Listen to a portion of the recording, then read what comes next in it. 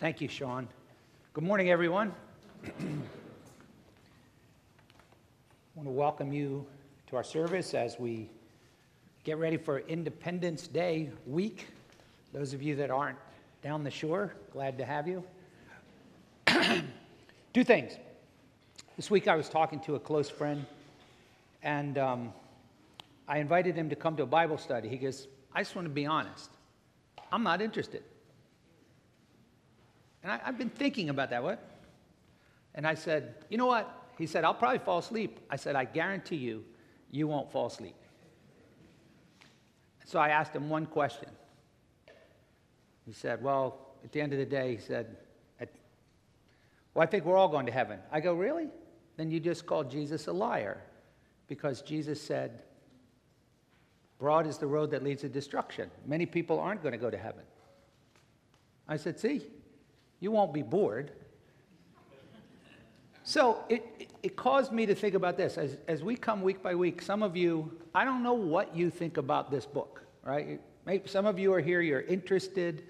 Some of you are here because you believe. Jesus said, my sheep hear my voice and they follow me. So if Jesus is working in your life, this book is not just a dry old book, but it's the Word of God. So we always invite you to take one of these Bibles. So if you don't have one, most importantly, we want you to read the Bible. So our folks are coming. If you need one or you forgot one, please. And what I want to encourage you to do is to at least be open to reading the Bible. Somebody once made a statement that struck me. They said, how does it feel to be wrong? And my initial response, it's so embarrassing. And they said, no, it doesn't. It feels like you're right. It doesn't feel bad to be wrong because you don't know you're wrong, right? You think you're right. It feels bad when you find out you're wrong.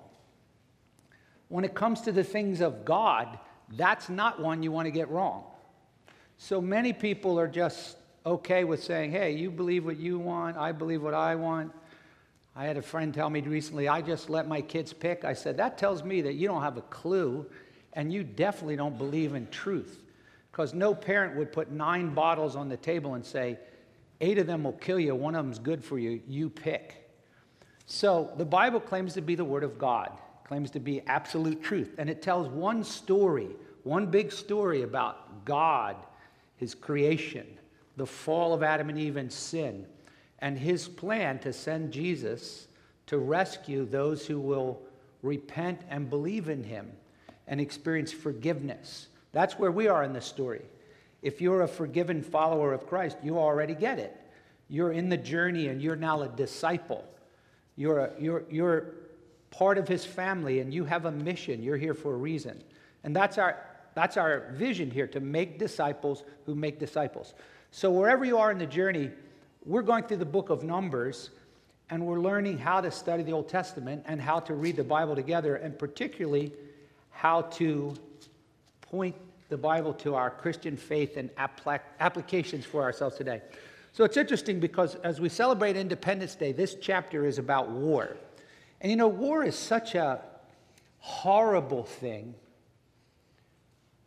but at times one has to wonder, is it ever a necessary thing? There are so many ethical dilemmas when it comes to war. I read a book last year. Bill O'Reilly is a very interesting historical writer, but he has a series of books called Killing Lincoln, so forth. But he has one called Killing the Rising Sun, in which he details World War II, and particularly the dropping of the bombs in Japan. And he wrestles with the moral question of, was that wrong? And at first you'd say, are you crazy? All the hundreds of thousands of people that died, of course it was wrong. But then statistically, most of the appraising generals said, if we have to fight this on the ground because they're not going to surrender, we're going to lose another 500,000 Americans. And so at the end of the book, he actually writes to Obama, Clinton, and George Bush and says, what would you have done? So I don't want to give you a spoiler alert. One of them wouldn't answer, and you could read what the other two said. But this morning, we're going to look at a passage in the book of Numbers that has what we would call a holy war.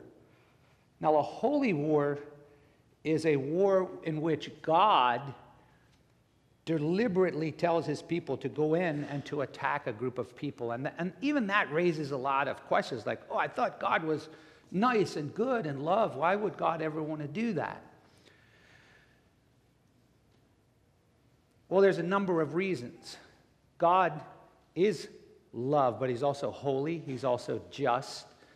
And it would be entirely fair for God to wipe out the entire planet. We all deserve his punishment. But there are times when he will inflict his judgment and punishment on his enemies in this life. Sometimes in the Old Testament, he used the Israelites. So the big picture, if you've been studying the book of Numbers, the reason why the Israelites are wandering is because they've been in Egypt for 400 years. But the reason why they're in Egypt for 400 years goes all the way back to Abraham. God said to Abraham, I've got this land for you I'm going to give to you, but before I give it to you, I'm going to send your people to Egypt for 400 years. Because the people who are living in the land, he called them the Amorites, their sin is not yet full or complete. So the idea is, in God's foreknowledge, he saw that these people were getting worse. The Canaanites, Amorites, they were getting wickeder and wickeder, godless. When you read the book of Deuteronomy about the things they would do to their children, their sexual perversions, their godless idolatry, the things that they would do, it reached a point where God had said, I'm going to annihilate them. And that seems harsh. That seems like, well, why? Even the children? Yes, because God in his sovereign purposes saw that this pattern would not be broken. It's still hard to swallow when God sends people to annihilate people. But that's part of the Bible, and it's something that we wrestle with, and it's not something that we should say, well, as a result of that, I don't believe the Bible. I want to encourage you to think about something. God didn't take a survey of, hey, do you think people will like this if I tell them this or that? The Bible says he is God, and who are we to say to the Maker, why did you do it this way? So what we ought to do is be very thankful that God has revealed himself in the Bible. And we ought to be open to realizing that many things that we believed may not be the truth.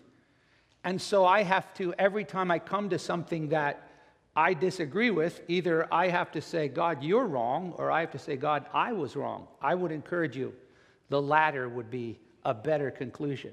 Because Jesus said, as you come to know the truth will set you free. So this morning we're going to look at this chapter. Remember, we're at the end of the story of the wandering. They're about to go into the promised land. Now, God had given two sets of laws. Number one, he said, the surrounding nations that aren't actually in the promised land, don't kill them. Offer them a treaty of peace, and if they accept it, then let them be. But if they rebel against it, wipe them out. In this case, though, there was one people group, the Midianites. They weren't actually in the promised land. But if you've been in the story here, remember the Midianites had a very, very evil event. Turn back to chapter 25 of Numbers for a moment. You remember when we studied the story of Balaam, we learned that it was the Midianites who wanted Balaam to curse Israel. When Balaam was unable to curse Israel, Balaam instructed the Midianites, here's how you can destroy Israel. Send your women in to corrupt them, to bring them into sexual sin and idolatry. God was very angry at that. He judged his own people. Remember, he sent a plague and 24,000 people died. But now in this chapter that we're going to look at in a moment, he's now going to punish the Midianites as well. And it's an interesting reminder because that's the way God judges the entire world. The Bible says in 1 Peter 4, it is time for judgment to begin with the household of God, right? Those who profess to be Christians. But then Peter says, if that's the case, that God even judges among his people, what will become of the godless and the sinners? The people are like, I don't care about God. So look in chapter 25. At the end of that story of Cosby and Phineas, verse 16 says, "Then the Lord spoke to Moses, saying, 'Be hostile to the Midianites and strike them.' Why? For they have been hostile to you with their tricks, with which they have deceived you in the affair of Peor and in the affair of Cosby, the daughter of the leader of Midian, their sister, who was slain on the day of the plagues." So he puts that in Moses' mind. They're gonna get it. Now turn over to chapter 31, where they're gonna get it. So let's pray before we study this. You might think that's awkward, but the Bible says that God's word is alive and powerful. And when we pray, the Holy Spirit opens our hearts, if we're receptive, to teach us and speak to us. Teach your kids to do that. Every time you have your quiet time, Lord, open my eyes. Help me to understand. Father, thank you for your word. Thank you that we can gather as Christians to give thanks. We worship and thank you, God, for this nation that was won through the sacrifice and shedding of many men's lives, not only at the American Revolution, but throughout history, the wars that our people have sacrificed. And we're grateful today that we have independence because of many brave men and women, but ultimately because of your grace. Now, as we study the Bible and we look at this war, may your Holy Spirit show us ways that this can even be applied in our lives. We ask in Jesus' name, amen. So as you're reading with me, I want you to be thinking, as you're learning to study the Bible, what did it mean to them? What's going on in this story? And then, how should I as a Christian, I hope by now you're getting the habit of saying, how should I as a Christian think about this passage? How does this point me to Christ? What war am I in? What do I learn about God? What applications can I take from this? The Bible says all Scripture is profitable. It's valuable. So God is teaching us. In fact, Bob sent me an interesting article. Someone actually posted an article called "Why You Should Preach Through the Book of Numbers, 9 Reasons." And so Bob and I took that as a sign. Thank you, God. No, I'm just kidding. But it's true. He did find that article. Okay. Then the Lord spoke to Moses, saying, "Take full vengeance for the sons of Israel on the Midianites." All right, we're gonna punish them for what they did. "Afterward, you will be gathered to your people." Talk about the good news and the bad news. Good news is, got one more job for you. Bad news is, this is your last job.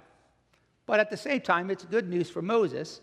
He doesn't say you're going to die and be annihilated or die and go to hell. This was a way of describing what happened in the Old Testament. When people died, if they were believers, they were gathered with all the other believers. But they didn't go into the very presence of God. They were in a place called Abraham's bosom, a place of paradise and comfort. So, Moses spoke to the people saying, "Arm men from among you for that war, that they may go against Midian to execute the Lord's vengeance on Midian." Now, we need to be really careful here because we're like, can I do that? When that guy cuts me off and then he parks in the parking lot, can I be God's tool to help him? No. The Bible says, "Vengeance is mine, I will repay," says the Lord. But in this case, yes. So then he does something interesting because the Midianites were formidable. They had a big, big city with a lot of fortresses, land, possessions. He says, "Take 1,000 from each of all the tribes of Israel to send them to war." 1,000? There's only 12 tribes. 12,000? We're going to be the lesser in the army here. Their team has more players. But God sometimes does that to remind us, as in 1 Samuel 14, when Jonathan said, "Hey, let's go out and fight for the Lord," because the Lord isn't limited to do his work by many or by few. God doesn't need massive crowds. Same thing, remember, in the story of Gideon. He intentionally whittled it down to a small group just to show that it's his battle, that the Lord will win the victory. So, they gathered these 12,000, and they were furnished 1,000 from each of the 12 tribes armed for war. Moses sent them 1,000 from each tribe to the war. But notice who else he sends. He doesn't send Joshua, Moses' servant, the warrior who fought against Amalek. But instead, this time he sends Phineas, Now, you remember who Phinehas is. We just read about him in chapter 25. He's the grandson of Aaron.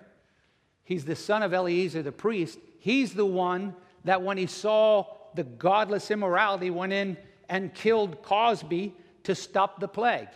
So now God is giving him greater responsibilities. It's a good reminder in Scripture. If you're faithful in the little things, God will entrust more to you. Those of you who are growing as disciples, be obedient and faithful if you have a job here at the church.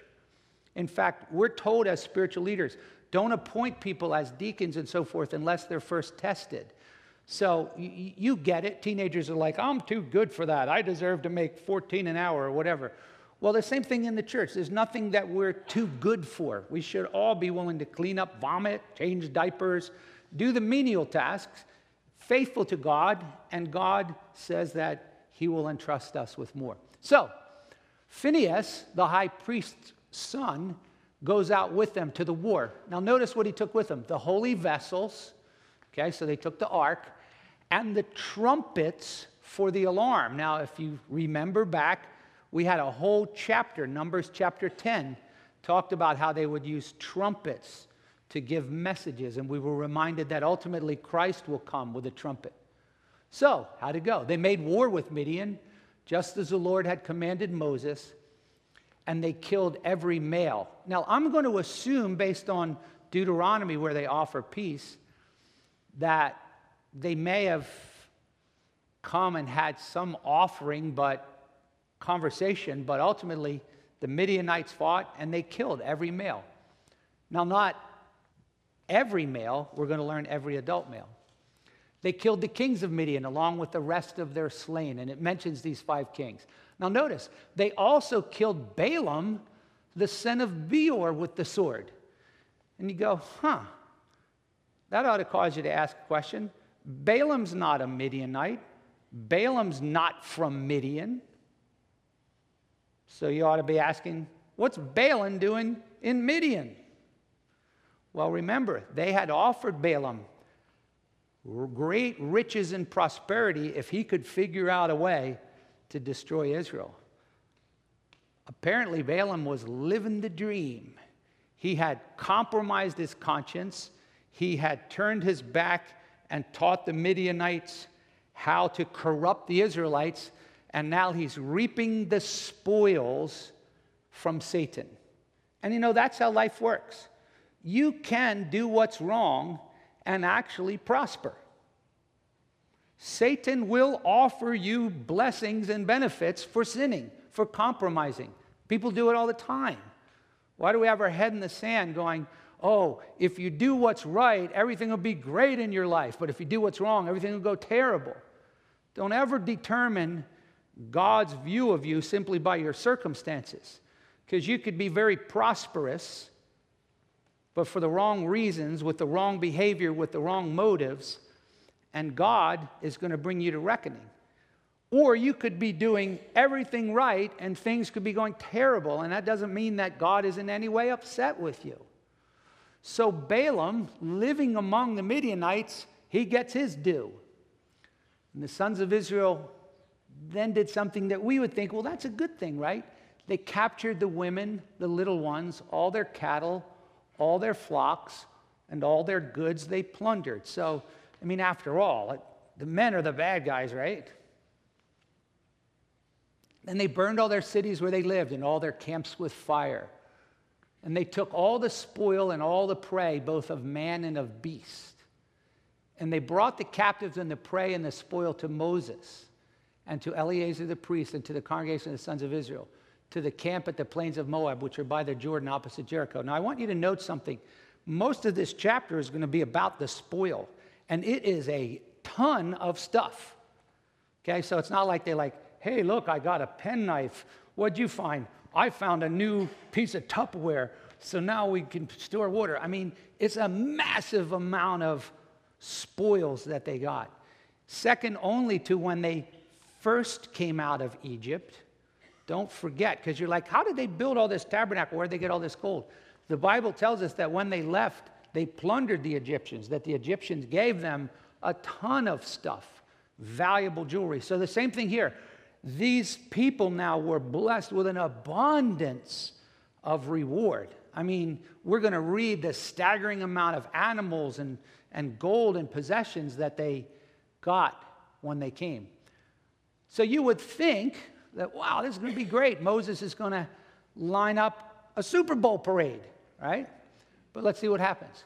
Moses and Eleazar, the priests, and all the leaders of the congregation went out to meet them outside the camp. Moses was angry. You're like, you ever have a boss like that? No matter what you do, he's never happy. He's always finding something that I could have done better. Why is Moses angry? Well, you'll remember, if you're familiar with the Bible, that this is very similar to the story of Samuel, when God told Saul, through Samuel, go and kill the Amalekites, and Saul didn't do it all, but he was like, hey, you should be happy. And Samuel goes, no, God's not happy. You didn't obey him. And that's the case here. He's angry because God told him, go and kill them all. But whenever we try to come up with a better idea, anytime your better idea is the opposite of the Word of God, take your better idea and try to condense it in a nutshell and then leave it in the nutshell. Because to come up with a better idea than God's Word is always a mistake. The Bible says, trust in the Lord with all your heart. Don't lean on your own understanding. If God says something in His Word and it's clear what to do, just do that, even if you don't get it. Just obey Him by faith. So, because of their disobedience, Moses said to them, have you spared all the women? Behold, Moses is like, McFly, do you have a short-term memory loss? These women caused the sons of Israel through the counsel of Balaam to trespass against the Lord in the matter of Peor, so that the plague among the congregation of the Lord. Do you not remember that 24,000 of your relatives were killed because these women came in and corrupted us? And now you're buddying up with them? Are you mad? Now, therefore, kill every male among the little ones and kill every woman who has known man intimately. Is that a hard verse? Yes. Why the little ones? Why children? God's ways aren't always our ways, but I'm going to assume that in God's foreknowledge that He saw there will be no repentance, that these will grow up and continue this spiral of wickedness, and ultimately we're all going to die at some point, and we all deserve God's judgment. So please don't let this cause you to go, I don't like God. But allow Him to be God and realize that God has both a kindness and a severity. The Bible says, behold, the kindness and severity of God. He's not up there with a lightning bolt going, I'm looking to take somebody down. But He's also not up there like grandfather going, children, more candy, anything you want. I don't care if it's dangerous. Just ask and it's yours. So, the girls who have not known man intimately, spare for yourself. So He allowed them to raise up these young women to become their wives. And you, and this is weird, you who just obeyed God and fought the war, camp 7 days outside the camp. Whoever has killed any person and who has ever touched any slain. Purify yourselves, you and your captives, on the 3rd day and on the 7th day. You shall purify for yourselves every garment, article of leather, all the work of goat's hair, and all the articles of wood. And you're going, wait, what? This raises an interesting question. You will probably be told by people, how can something like that happen when God says, thou shalt not kill? That's in the 10 Commandments. And He does say that. But the word for kill, the Hebrew word there, is a word for murder, an intentional provocation where you murder someone. There are times in the Bible where God does speak of killing, including capital punishment.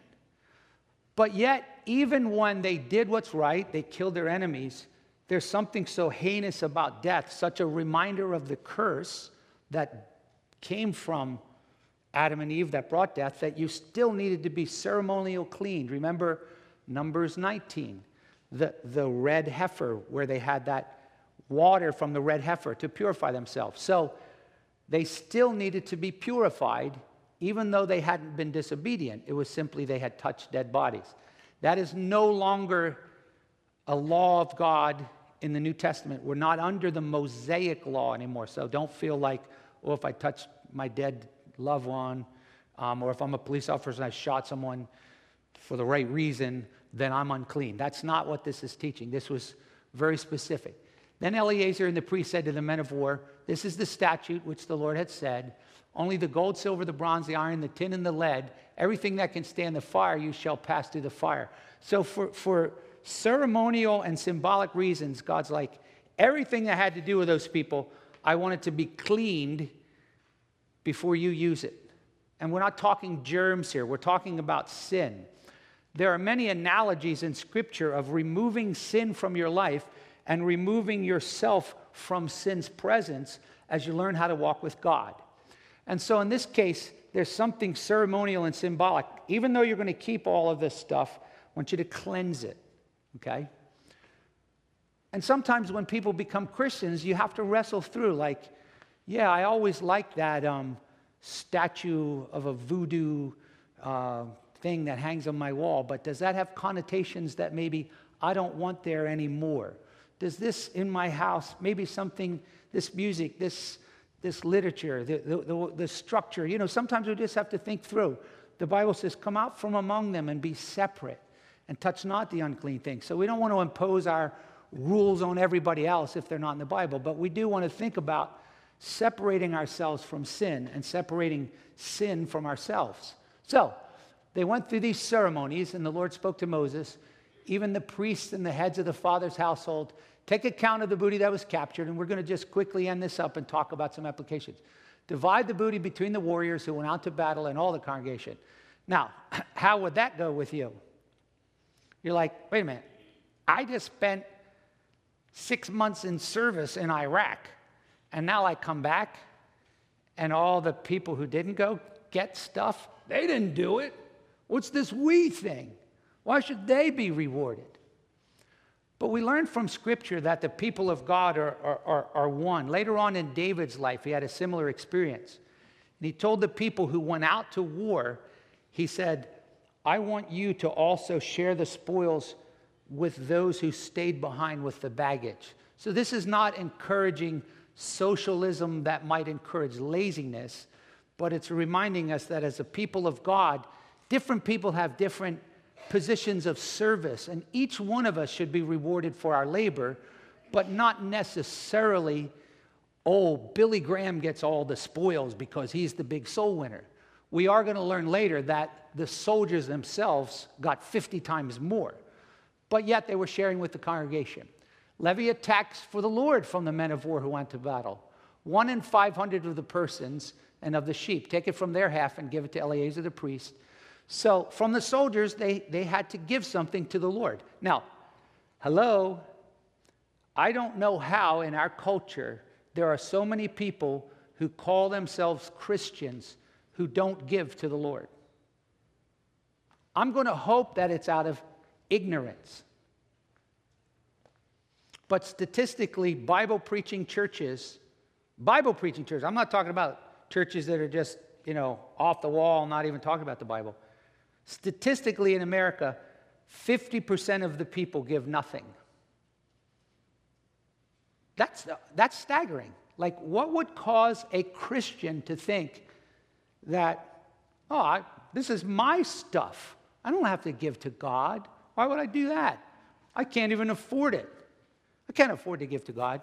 So we're going to talk in our applications. One of the things I want you to think about here is the privilege, the motivation, and the opportunities and the obligation of giving. So they made an offering to the Lord. From the sons of Israel's half, you'll take one of every 50. See, the soldiers is one of every 500. And then they made an offering. And Moses and Eleazar did as the Lord commanded. Now, the booty that remained from the spoil, look how staggering, was 675,000 sheep, almost 750,000 sheep. And look at the cattle, donkey, human beings. Half the portion that went to war, the number of sheep, the Lord's levy of the sheep, the cattle, the donkeys, and the human beings. Moses gave the Lord's offering to Eleazar the priest, just as the Lord had commanded Moses. And as for the sons of Israel, half which Moses separated from the men who had gone to war, The congregation staff was this. The human beings were this. And from the and I don't mean to make light of God's word, but we have less time because of communion today, which was planned. Moses took one drone out of every 50 of the Levites. Then the officers approached Moses and they said, hey, we've taken a census of war who are in our charge, and no man of us is missing. I read a quote in one of the commentaries that said, this may be the only large military operation in which there was not one single casualty on one side. This is a wonderful act of God's grace. Not one man died, not one stray arrow or distracted person got killed, not one man. So these soldiers didn't want to take this providence of grace lightly. Man, and some of you have had experiences like that, like I should have died in that accident, or that cancer should have taken me, or I should have lost mother, or I should have lost my job, or I can't believe that car accident. When things like that happen, we ought to take it to heart and learn maybe something from these guys. Because of this unusual act of providence, these leaders, it says, we've brought an offering to the Lord. This was just, they didn't have to do that. They were just so grateful that not a soul died that they brought an offering to the Lord. Now, notice they also said we want to make atonement for ourselves before the Lord. For what? They didn't do anything wrong, except perhaps that they didn't kill everybody. But it is a good reminder that even on our best day when we're like, I think the Lord is very pleased with me, we need the blood. We need to come humbly and say, God, use me in spite of me, but help me to try my best to stay pure. But the Bible says there's not a just man on the earth who doesn't sin. And so it's a reminder of their humility. God, thank you so much. And we want to just bring an offering to you. And so they took the gold and the offering from the captains, and the men of war had taken the booty, every man for himself. So Moses and Eleazar the priest took the gold from the captains, brought it to the tent of meeting. Now look what they did with it. It was a memorial for the sons of Israel before the Lord. So I don't know if he made a gold statue out of it, not to be worshipped, but he did something to remind people in the years to come of how God had spared his people, and his people responded with gratitude. So you say, Pastor, now what? I don't plan to be fighting any Midianites anytime soon. So let me make a couple quick suggestions.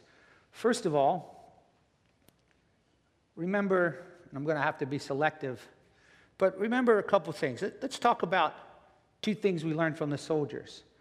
First, we learned that these soldiers remind us that we're constantly in contact with sin. And they recognize their need to stay right with the Lord. And that's something I want to encourage you to do as you go through the week. When we sin, if you're conscious in your thoughts or actions, confess it.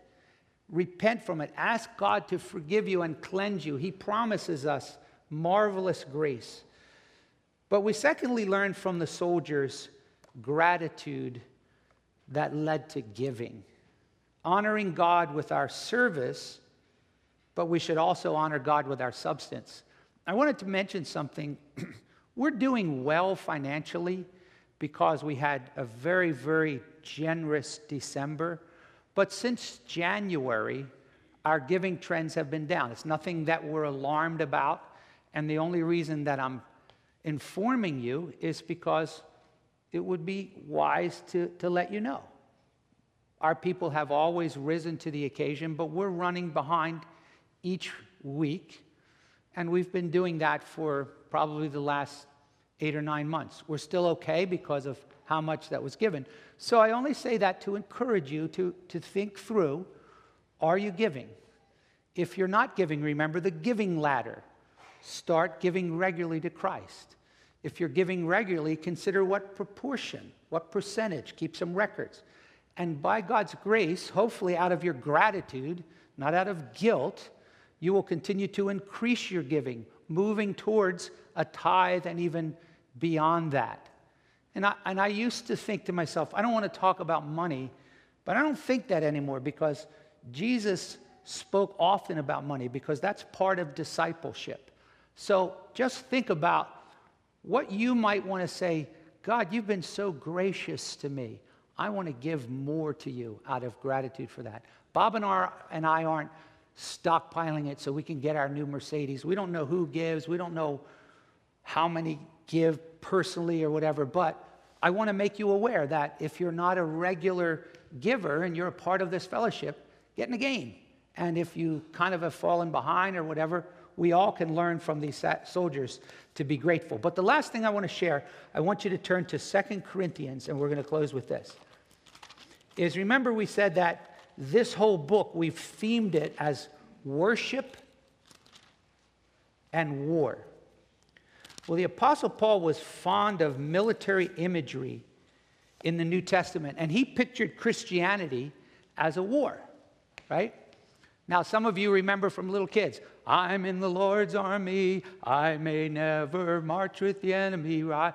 But remember this, we are in a war, and there's a couple things to think about. First of all, our primary enemy is Satan.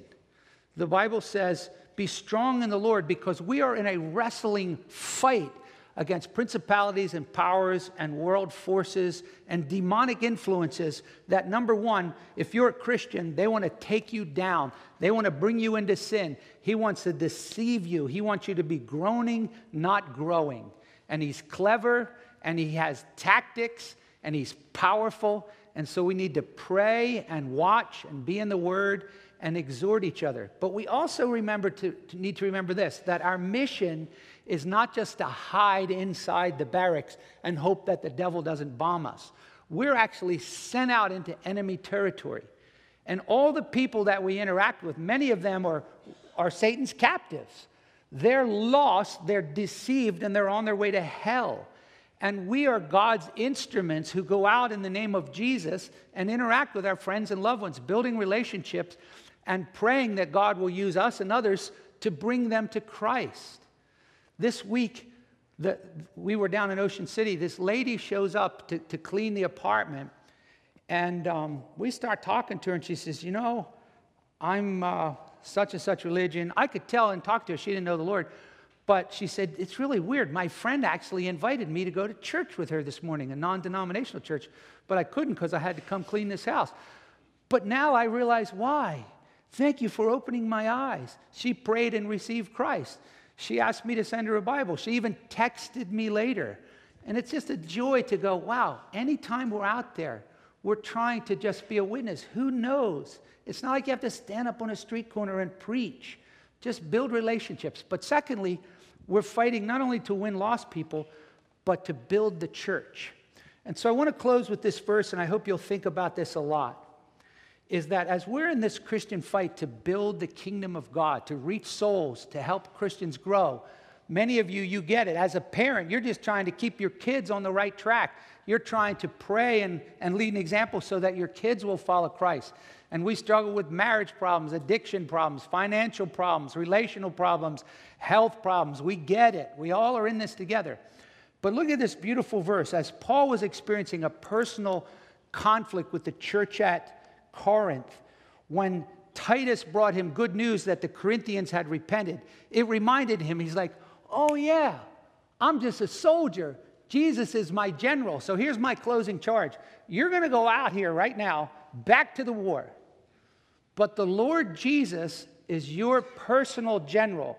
And all you're doing is following him in this triumph, winning victories for him. Look at this beautiful verse, 2 Corinthians 2:14. Thanks be to God who always leads us in triumph in Christ. So get your Ben-Hur on, and you're in your chariot, and you're behind King Jesus, who's out there triumphing. But as we go, it says he manifests through us the sweet aroma of the knowledge of him in every place. Back then, when a military general won a war, he would bring back a parade with his soldiers, and he would give them spoils, and they would meet him with a parade of incense. And they would also bring captives, some which would become slaves and some which would become executed. So the question was, what did that aroma smell like? If you were on the winning side, it smelled wonderful. It reminded you of the victory. If you were one of the captives, it stunk awful. because it reminded you of your death. So in the same way, you and I go out to work, to our neighbors, to our kids, and we're emitting the fragrance of Christ. Some like it, some don't. Some will be mad, some will be glad, some will feel sad, some will feel had. But thanks be to God. Look what it says. It says, God is manifesting the fragrance of the knowledge of Christ. We're letting people be exposed to what Jesus is like by our lives. For we are a fragrance of Christ to God among those who are being saved. You don't know. That coworker may be someone that God is calling to yourself, even if they're cranky as all get out. But we're also among those who are perishing. So those of you who have loved ones that can't stand your Christianity, get it. We understand. Because to one we're an aroma from death to death, to another aroma from life to life. And who's adequate for these things? So I want you to stand with me, and I'm going to give a benediction this morning as we're going to go out in the name of Jesus. Father, over us as your children today, I pray that you will fulfill what you promised, that you will always lead us in triumph in Christ. There are people here with broken hearts. Comfort them as they find healing in Christ. Always lead us in triumph in Christ, no matter what our circumstances. We know that the battle is done. Jesus has won the victory. But send us out and manifest through us the aroma of Christ so that we might save many who are perishing. Father, bless each of your children this morning. Thank you for your mercies that Christ died instead of us. May we be encouraged and lead on, Lord Jesus, until you come again. In his name we pray. Amen. God bless you. Have a wonderful week.